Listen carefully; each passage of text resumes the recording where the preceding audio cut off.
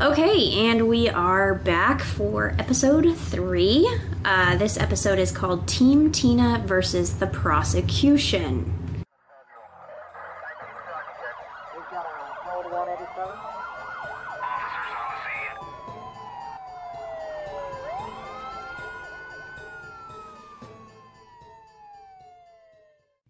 Some of my content has mention of extreme violence, sexual assault, and or other triggering content. Discretion is advised. All right. So this episode starts with Jan, that artist. Right, the artist who... Yeah. He is putting together basically like a team for Tina. These people who believe that she's wrongly convicted. It states that Tina has been through 9 parole denials. That's a lot. Yeah, that is a lot. And they talk about this a little later, but they kind of say that parole appearances are pretty quick. Mm-hmm. They're just like... Yeah. It's like basically a stamp. Like you barely review the case and then you stamp and you go. Yes. And like I said, they're seeing that life plus 20 years and they're just like, deny, basically. And again, I don't want to jump too far ahead, but part of it is that they're expecting her to admit her guilt, and then that might be what lets her out early.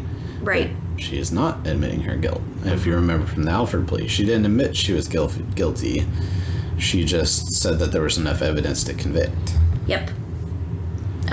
So they talk about the fact that it is a pretty hard road for the wrongly convicted. Like you said, in order for the person to get parole, they have to admit guilt, and she's not going to do that. The powerful statement in this documentary is that Christina has been in prison for 30 years for a crime that happened when she was somewhere else. Right. They said that a couple times, and it was like, it was a really powerful statement that she wasn't even there. Yeah, and physically. That's why they are really pushing to go back and redo this case, is because with the Alford plea, this wasn't really discussed or investigated that she wasn't there, right? Like they knew she wasn't there, but they're like, oh, well, this happened before she left, right? Like they're like, these injuries obviously just took a long time for for it to happen, for it to set in. They didn't do a good job of investigating those hours leading up to it. They just got the Alford plea from Christina, and then that was it. Right. So Jan started writing about Christina's story on social media, and it kind of just took off. He took her case to a whole nother level. People didn't know about it before he started bringing people's attention to it. They talk about Team Christina and this group of people who really want to know what happened to Amber more than anything. And the documentary really highlights these people. So the 3 women that are going through the evidence, their names are Grace, Lizzie, and Sarah. They are undergrad law students, and they comb over the case to see if they can try to figure that out. Marty is the man who was incarcerated before and got out. And then Mark is his lawyer friend. They spend time going over the case as well. Then there's Michelle, who is the younger biological sister of Christina. Who she didn't know that she had at the time. Yep. And then Jeannie, who is super involved in the case and always has been. And Jeannie was the one who, during the paranormal, research, I guess you would say, but during that was basically like handcuffed her. She wasn't actually handcuffed her, but basically was right by her side 99% of the time. Right. So all of these people are people who are trying to get Tina out of prison. They believe that she is wrongly convicted. The lawyer on the prosecution side says that Tina is manipulative. Of course she is. She faked being telekinetic. So they're also bringing her past back into that. The prosecution thinks that they can prove Tina is guilty. Team Tina wants a stronger lawyer for Tina, not that guy who is just trying to get not the death penalty. Save his perfect death penalty record. Right. Yeah. And so this also, they talk about, and I don't remember if we talked about this yet, and maybe we're going to talk about it, but he's one of those guys too that's like friends with the sheriffs and the we talked about all that. We did, yeah. Okay. So was basically friends with all the people in the police department, and so they're like, and the DA and all that stuff, where it was like, he was like, yeah, can we not get the death penalty if we do this Alford plea? And they're like, sure. That's how it paints it on the documentary, at least. Right. So I do think there's a little bias there with the way they painted that, but that's how they made it seem. Right.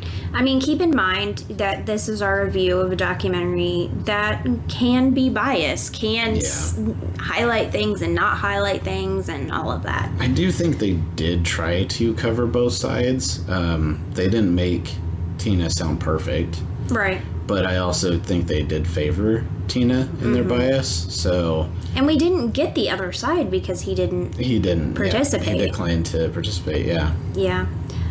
So the prosecution states that there is a lot of evidence. They bring out pictures from the hospital. Of course, they're not shown because they're horrible. I'm thankful they're not shown. Right. Yeah. Very thankful for that. But they say that they have never seen a child beaten like Amber was. Of course, that mannequin was shown, so you could really see. It is overwhelming, the amount of trauma that Amber had on her body. So I don't think anybody in this case is really saying Amber was not beaten. Yeah, that's how I understand it too. Yeah, I think they're just trying to figure out who did it. Yeah. And really, who did the final blow. As that's horrible the big thing. As that is. I know. Yeah. I mean, that's just the kind of law behind it. That's how the law works. It's sad, but it is. I mean, we're not saying that, but I think that in this case, they're saying that. I agree. Well, and I mean,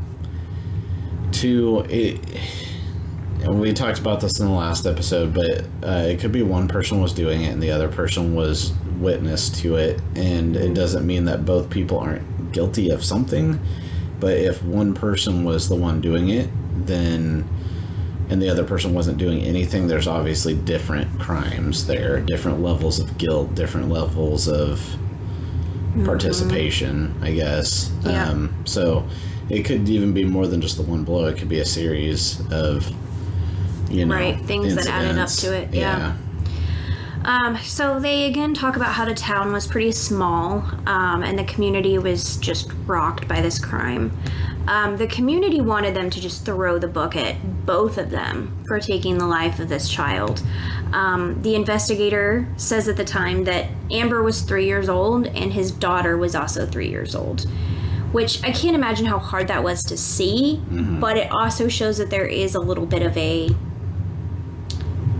your mind can sway when you see things like that. So I think that's what the documentary's point was. Yeah, and I think with that though, what's weird to me from a psychological standpoint is like how does that sway? Like, I don't feel like that should sway you to one person or the other though. I think it should just sway you to want to lock somebody up for it. Yeah, that's kind of what I was saying here. Was the documentary was saying like they want to convict right now instead of kind of researching and finding out and investigating what happened. I was going to say, I didn't think that would make him like, oh, and now I don't like Amber, but that makes sense. Yeah.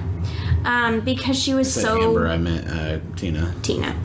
Because she was so young and this was so rare to see something like this, the town hated her. And there was no fair trial or jury that wasn't impartial. So I think this was part of what you guys missed when the camera cut off.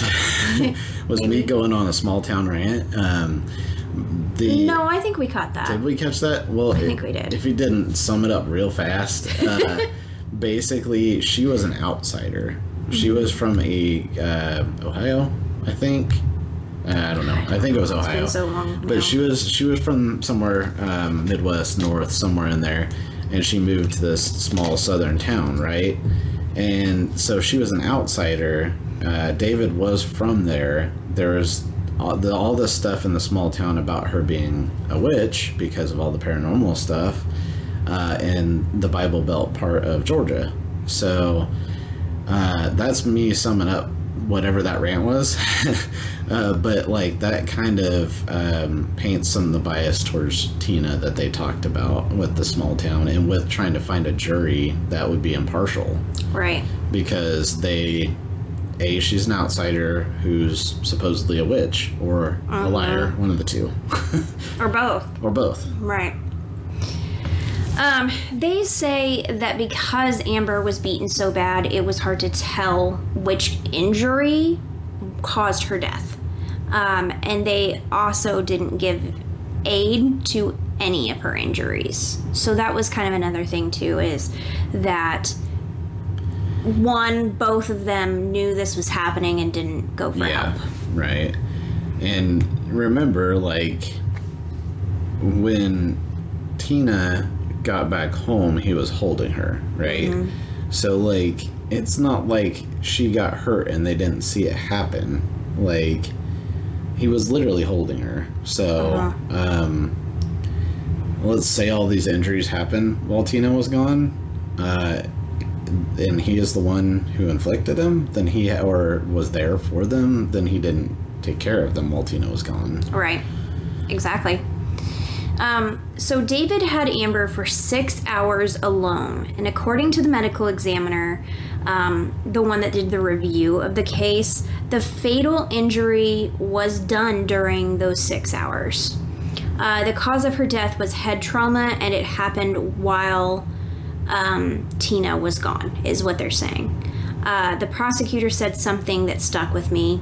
He said, both of these people are responsible. And I kind of have a hard time with that because I agree. Like, yeah. I don't know. We'll get into my thoughts later. But that was a big quote that I was like, oh, I guess, yeah. Yeah. He says, this medical examiner, is the blow to the head is what killed Amber, and the bleeding on the brain that followed.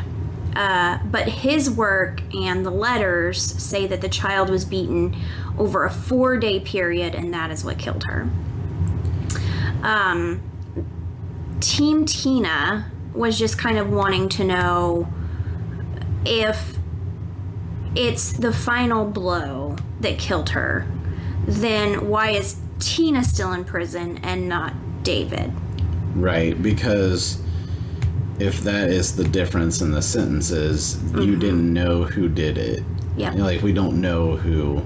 And like you said, with that evidence, like, it sounds like it happened while she was gone. Mm-hmm. So it would seem like he would be the one who would have. It's so sad saying final blow. Like, it's. I know. It's hard to say that. I hate the terminology, but you have to look at it as a law point right. of view, and that's what these 3 women are doing. Is they're looking at just the law, and when you look at it that way, it is unfair. And if Tina beat her, which is horrible to say, she needs punishment just as much as David does.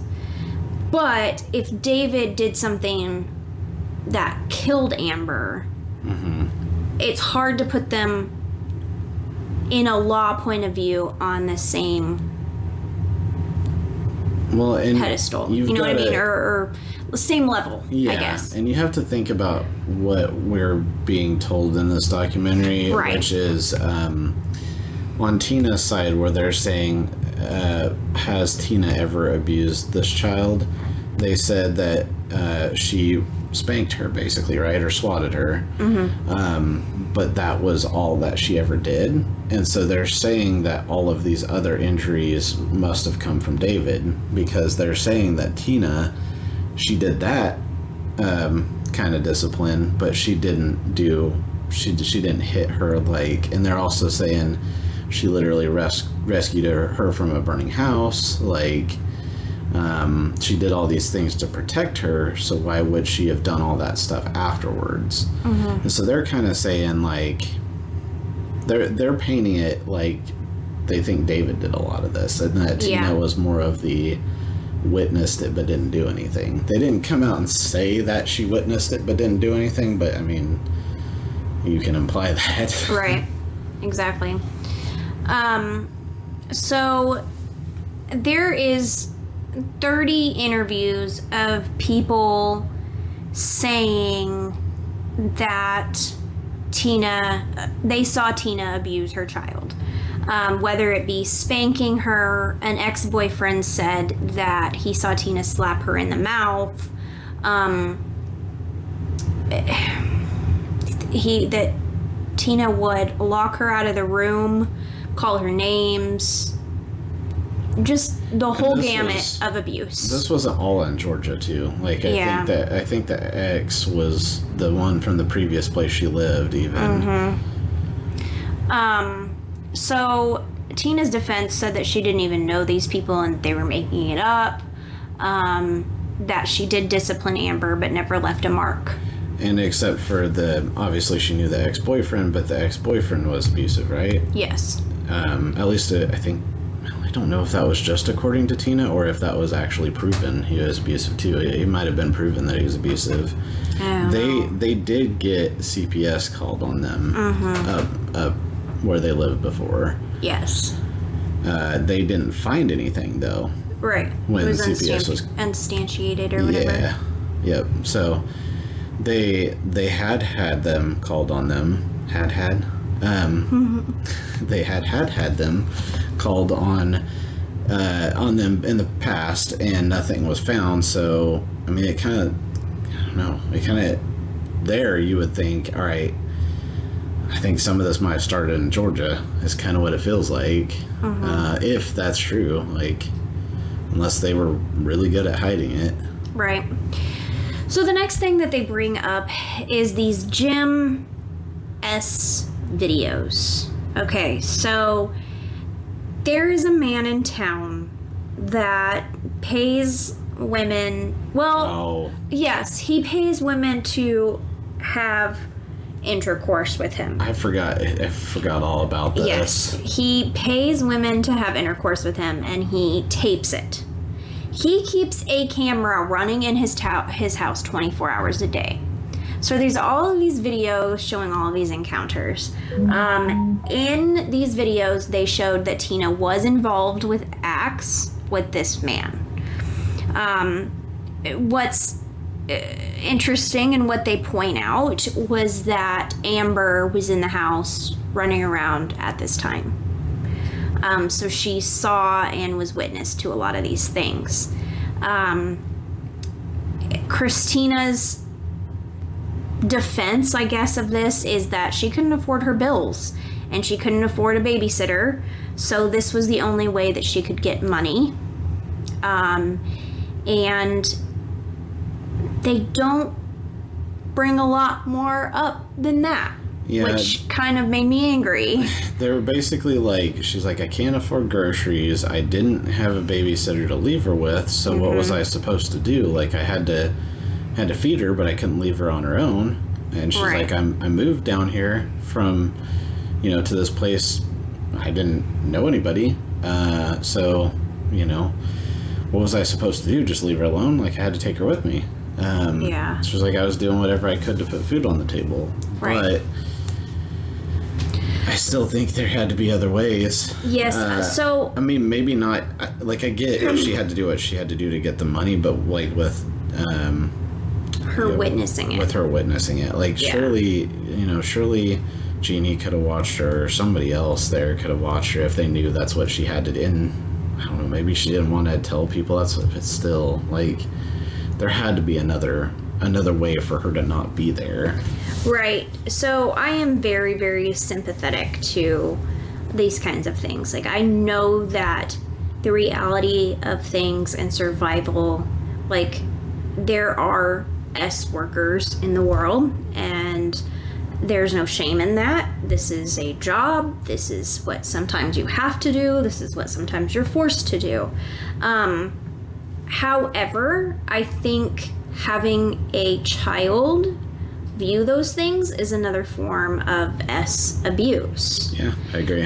Introducing a child to those things that young is abuse. And they didn't make it look like, they made it look like it was a flat, right? They made it look like it was like a one room thing. It's not like they had her, I mean... Right, if she's in the other room and she can't see or hear things, it may be a little different for me. But it didn't make it look But like it did that. not seem like that, and they didn't clarify, which is really annoying. And they did show videos. They did. Like, they not- showed little clips of, yeah, like... not of like any of the acts or anything Right. like that, but they showed that that she was there and that her daughter was there, and they showed the guy, and He was gross. he was really, really gross. Yeah. Really gross. I don't even care if that guy sees this. Oh, dude, take a shower. Right. So I mean, like, it's just hard for me to sympathize with her when it is another form of S abuse, in my opinion, and I understand survival S work. I completely do. But at the same time, there's not an excuse, in my opinion, for that. Yeah. And it's hard for me because it's a double-edged sword, Yeah, I guess. I think she did have other options. She did, yes. In terms of like childcare, I mean, it's hard for us to say that without knowing the full situation. But she had to have had something better that she could have done childcare wise, Right. if she was going to do that. Yep. That's something that's in the documentary that gets kind of brushed over pretty quickly. So, Right. just fair warning. Yeah, it is still something people need to know. Right. So we go back to Team Tina and them also talking about how her lawyer failed her. And they bring up at this point a receipt saying that he worked 17.25 hours out of court on Tina's case. One of the students scoffs and says, "We worked 8 hours just that day." Yeah, and I want to do a dramatic reenactment of him, like, but I don't know if I don't think I could do it justice. But he is just like, he's like, well, I definitely didn't work just that amount. Like, that's just what I wrote down. But like I worked way more than that. I just, you can only bill so much. Like, Right. so he backpedaled hard. He did. He was backpedaling. He was like, nah, I didn't work just that amount on the case. I worked a lot more than that. That's all I there's got to be other receipts. Yeah. So he says that that's not true, and then he says that he never forced her to take the plea, that she agreed to it. Christina says herself that she doesn't know if Amber died from an accident or something else that maybe, the boyfriend did to her. She feels bad that she wasn't there and feels a lot of guilt. Tina knows that she will probably not be paroled. So she's going to try to convince her local DA to let her go home early. The DA agrees to review the case, and Tina feels some kind of relief in this. That he was going to look at it, yeah. Yeah, that he's going to look at it, but really there's not much. I thought this was interesting at that part. So the DA goes, and this is a new DA from when her trial was held. Right. The new DA goes, okay, so I understand all the evidence you put out here, but this is what parole hearings are supposed to do, is analyze this evidence. What can I do that's different than a parole hearing? And the one of the three ladies that were taking up this case was like, well, so parole hearings are generally like 3 minutes. And it's like, are you guilty? No. Okay, you're back in prison. Do you admit your guilt? And she was basically like, you can take this case and you can actually review it for more than 3 minutes and decide if the ruling was fair. And that was the reason why he ended up taking up the case, saying he would take a look at the case again, is because he, agreed to that it was, that he could actually take a little bit more of a look at it that a parole board couldn't. So I thought that was really interesting because I didn't know that much about parole hearings. About all I knew about parole hearings is what I saw in Shawshank Redemption, where the guy keeps coming up and he's like coming up for parole, and they just keep doing the stamp where they're like, "Yep, you're still guilty. You're still, you're denied."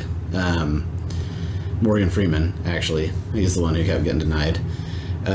So that's all I knew about it was from that movie. So it was interesting to hear more about the process, and it was a really good point by the three ladies that that is a good reason for him to look at it again.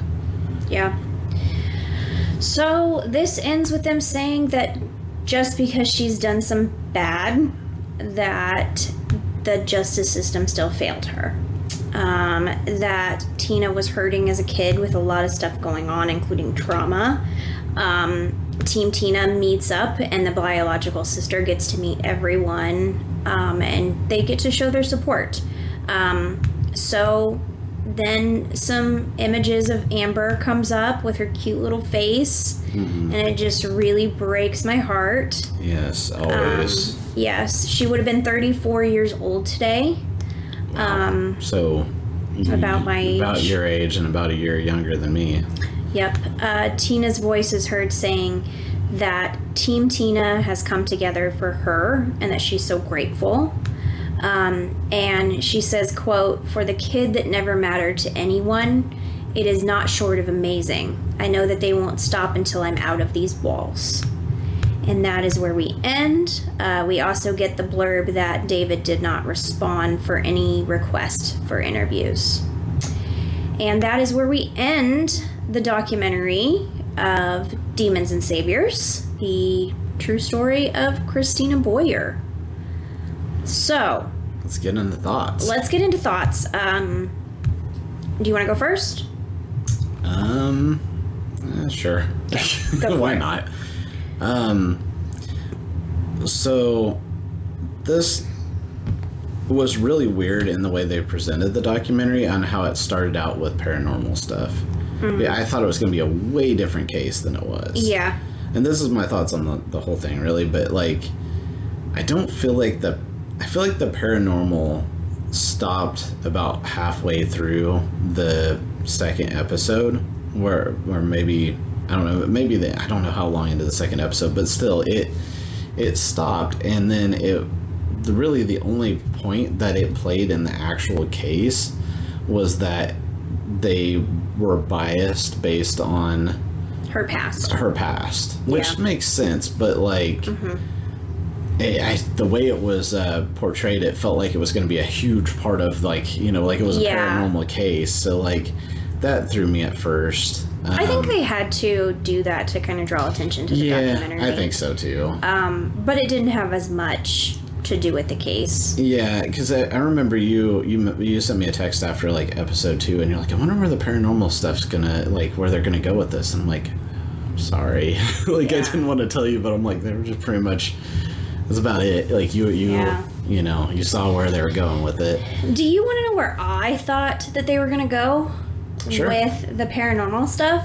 I thought that they were going to say at the end that they were blaming the ghost or possession or telekinesis on the murder. I could have that she had that.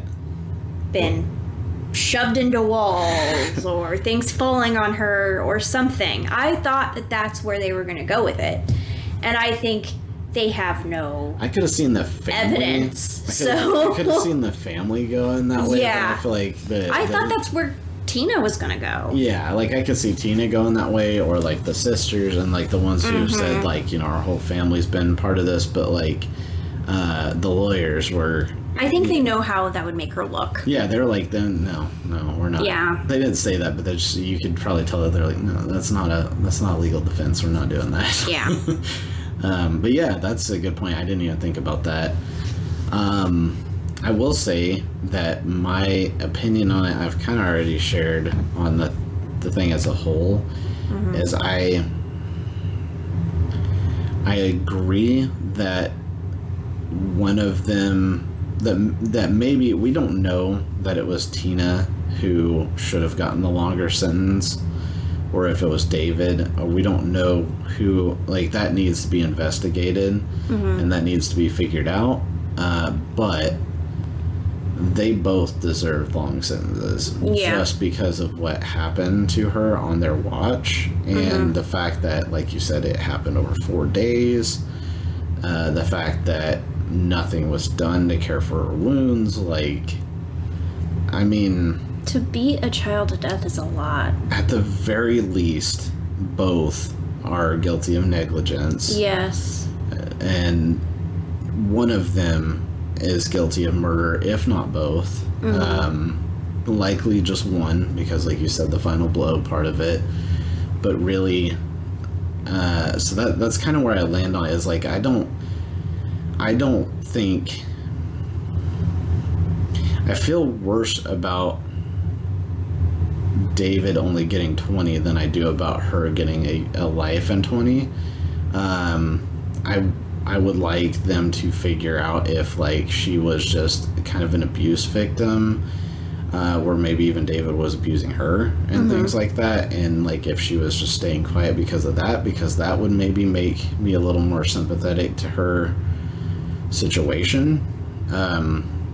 But even then, she still, you know, didn't stop that happening to her child. So, like, I still feel like she needed to serve time in prison. Yeah. It's just a matter of who needed to serve the longer sentence, is what I think it came down to. Should David still be in prison, and should she be the one that's out, or should she still be in prison because they got it right? I mean, I think they both should serve maybe the same time. That too. I mean, I really do.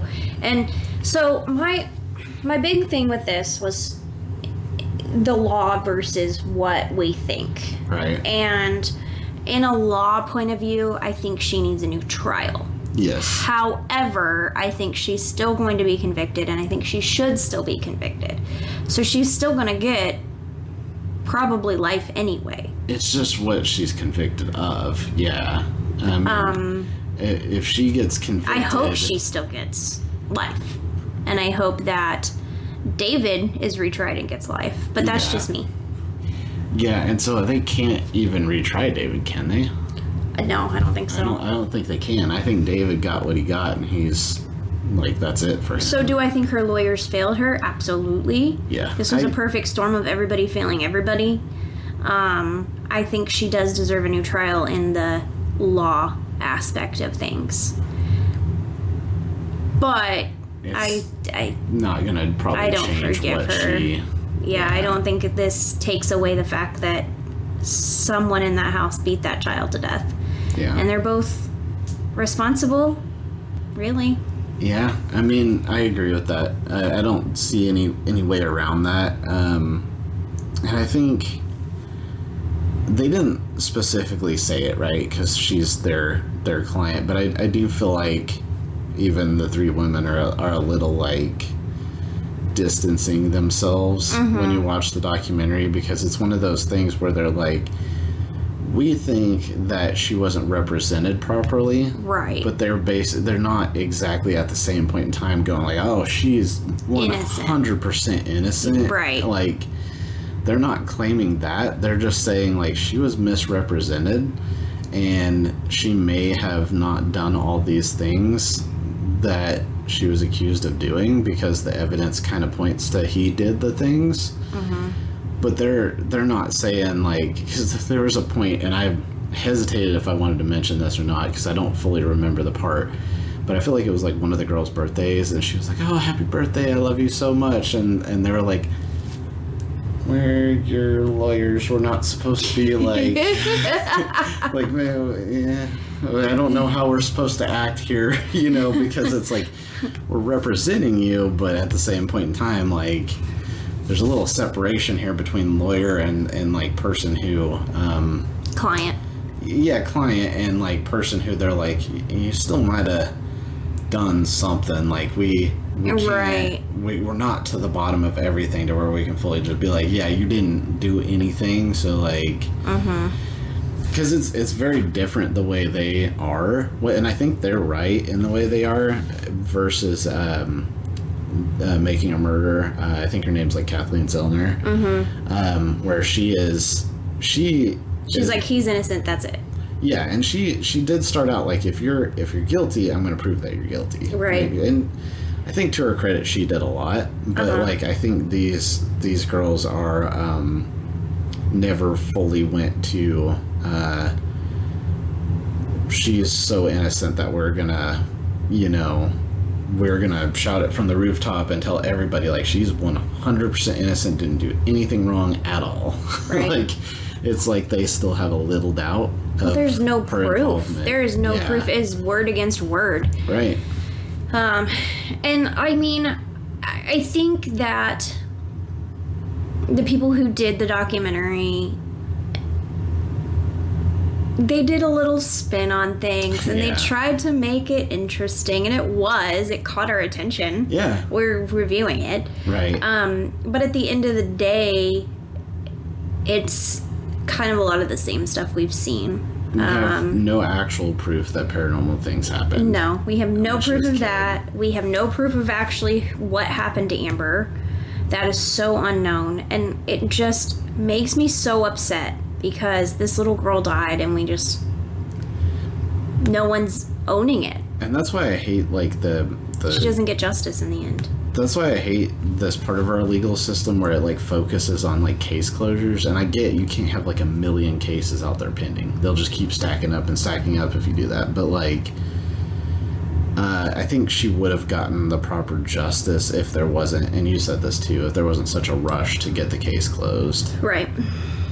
One thing that I did pop into my head that I wish they would have talked about more is the fire. Yeah. Because if you guys remember from, I think it was episode 2, they alluded that this fire happened randomly. Yeah, and they were like, they said the child, they were like, I think the child caused it, just like when, Tina was a kid. And I'm like, usually there's like, like my dad was a volunteer firefighter, but usually like they come in and like determine the cause of the fire. Like, did somebody leave the oven on too long, or leave, like a candle burning too, whatever the cause might be, electrical fire, whatever. Like, there was no real talk about that of, because part of me, I hate to say it, but part of me was sitting there saying like, okay, so she did the thing with the lamp, right? She reached back, flipped the lamp off. I get it, all that. Like, there's so much pressure on a little kid and cameras staring at her for 9 hours. If she did that, though, who's to say she wouldn't, light the house on fire and grab the kid? Right. Grab the kid before any damage could happen to the kid. We obviously don't know that, but I wish they would have talked about it more. Right. So the fire was, I wish that was discussed a little more. Yeah. There were some things in this that it was like, you just irked right past that, and I want to know more. Right. It's like something really big happened. Moving on. Right. Yeah. But then it's like kind of some smaller things that we've already talked about. Let's talk about again. Yeah. Let's talk about some things over and over and over and over and over. So, as far as the documentary goes, it was good. Yeah. I liked it. I was interested in it. A+ marketing to get us to watch it, because you watch the trailer of it and you're like, I've got to watch this. There was a lot of girl power in this. A lot of women lawyers that was awesome. And I don't want to undersell that. The 3 women lawyers I think are going to be great. They're going to be awesome. Yeah, they think they did a really good job, and it wasn't a criticism that I was saying that they were kind of keeping their distance a little bit from her. I think that's actually a good thing. And professional. Yeah. So I think they're being very professional with that. So yeah, I agree with that too. When I looked through Reddit, when I wrote this initially, and it hadn't been out too long, but people were just saying like she wasn't there. That was the big defense, is like she was not there, which I think is a big thing in this case. Yeah. So I think that's the main driving factor for a retrial, is that she wasn't there. Right. But at the same point in time, like you said, it was happening up to 4 days before, at least. So right. She might not have been there when it actually happened. Yep. Child abuse cases are so heavy and so hard. They are. Yeah, I just, I don't know if any of you see anything like that happening. Like, it's always such a tough area of whether you call it in or not, but in this situation, she had so many, I mean, there was 30 interviews, right? And she said that she didn't know these people, but if those 30 people are willing to come out and say now that she did all this stuff, then they should have been willing to come out and say it then if it was that bad. So, you know, kind of you see something, say something, right? Like if, you know, if you're seeing child abuse and you think it goes beyond of what a parent should do in disciplining their child, you should definitely find the proper people to talk to and report it to. Exactly. I know it's tough to think about a kid being taken away from her family, but like, if she had been taken away from this situation and that was happening to her, she would still be here. Right. Exactly. So there's a line, but yeah, if you witness something like that, then I would call. So thanks for coming on this wild ride with us, and we'll be back again with another one next time. Yeah, and we always say this, but eventually we're gonna, you know, try to bring you like some survivor cases. Yeah, we'll get there. That you could be a little happier with. But until then. Yeah. See you next time. See you next time. Bye. Peace. Hi guys, I just wanted to say I hope you enjoyed this video. If you like any of the content for Code 187, please click that subscribe button, that like button, that share button. Help us out, help us grow. You can find us on your favorite podcast platforms. Yeah, check us out on there. Give us some ratings. Tell us what you think. We're also across every social media on Code 187. So we're on TikTok, Instagram, Twitter, Facebook. I think that's it. And of course YouTube. So please subscribe if you like our content and spread the word. We'll see you guys next time. Bye.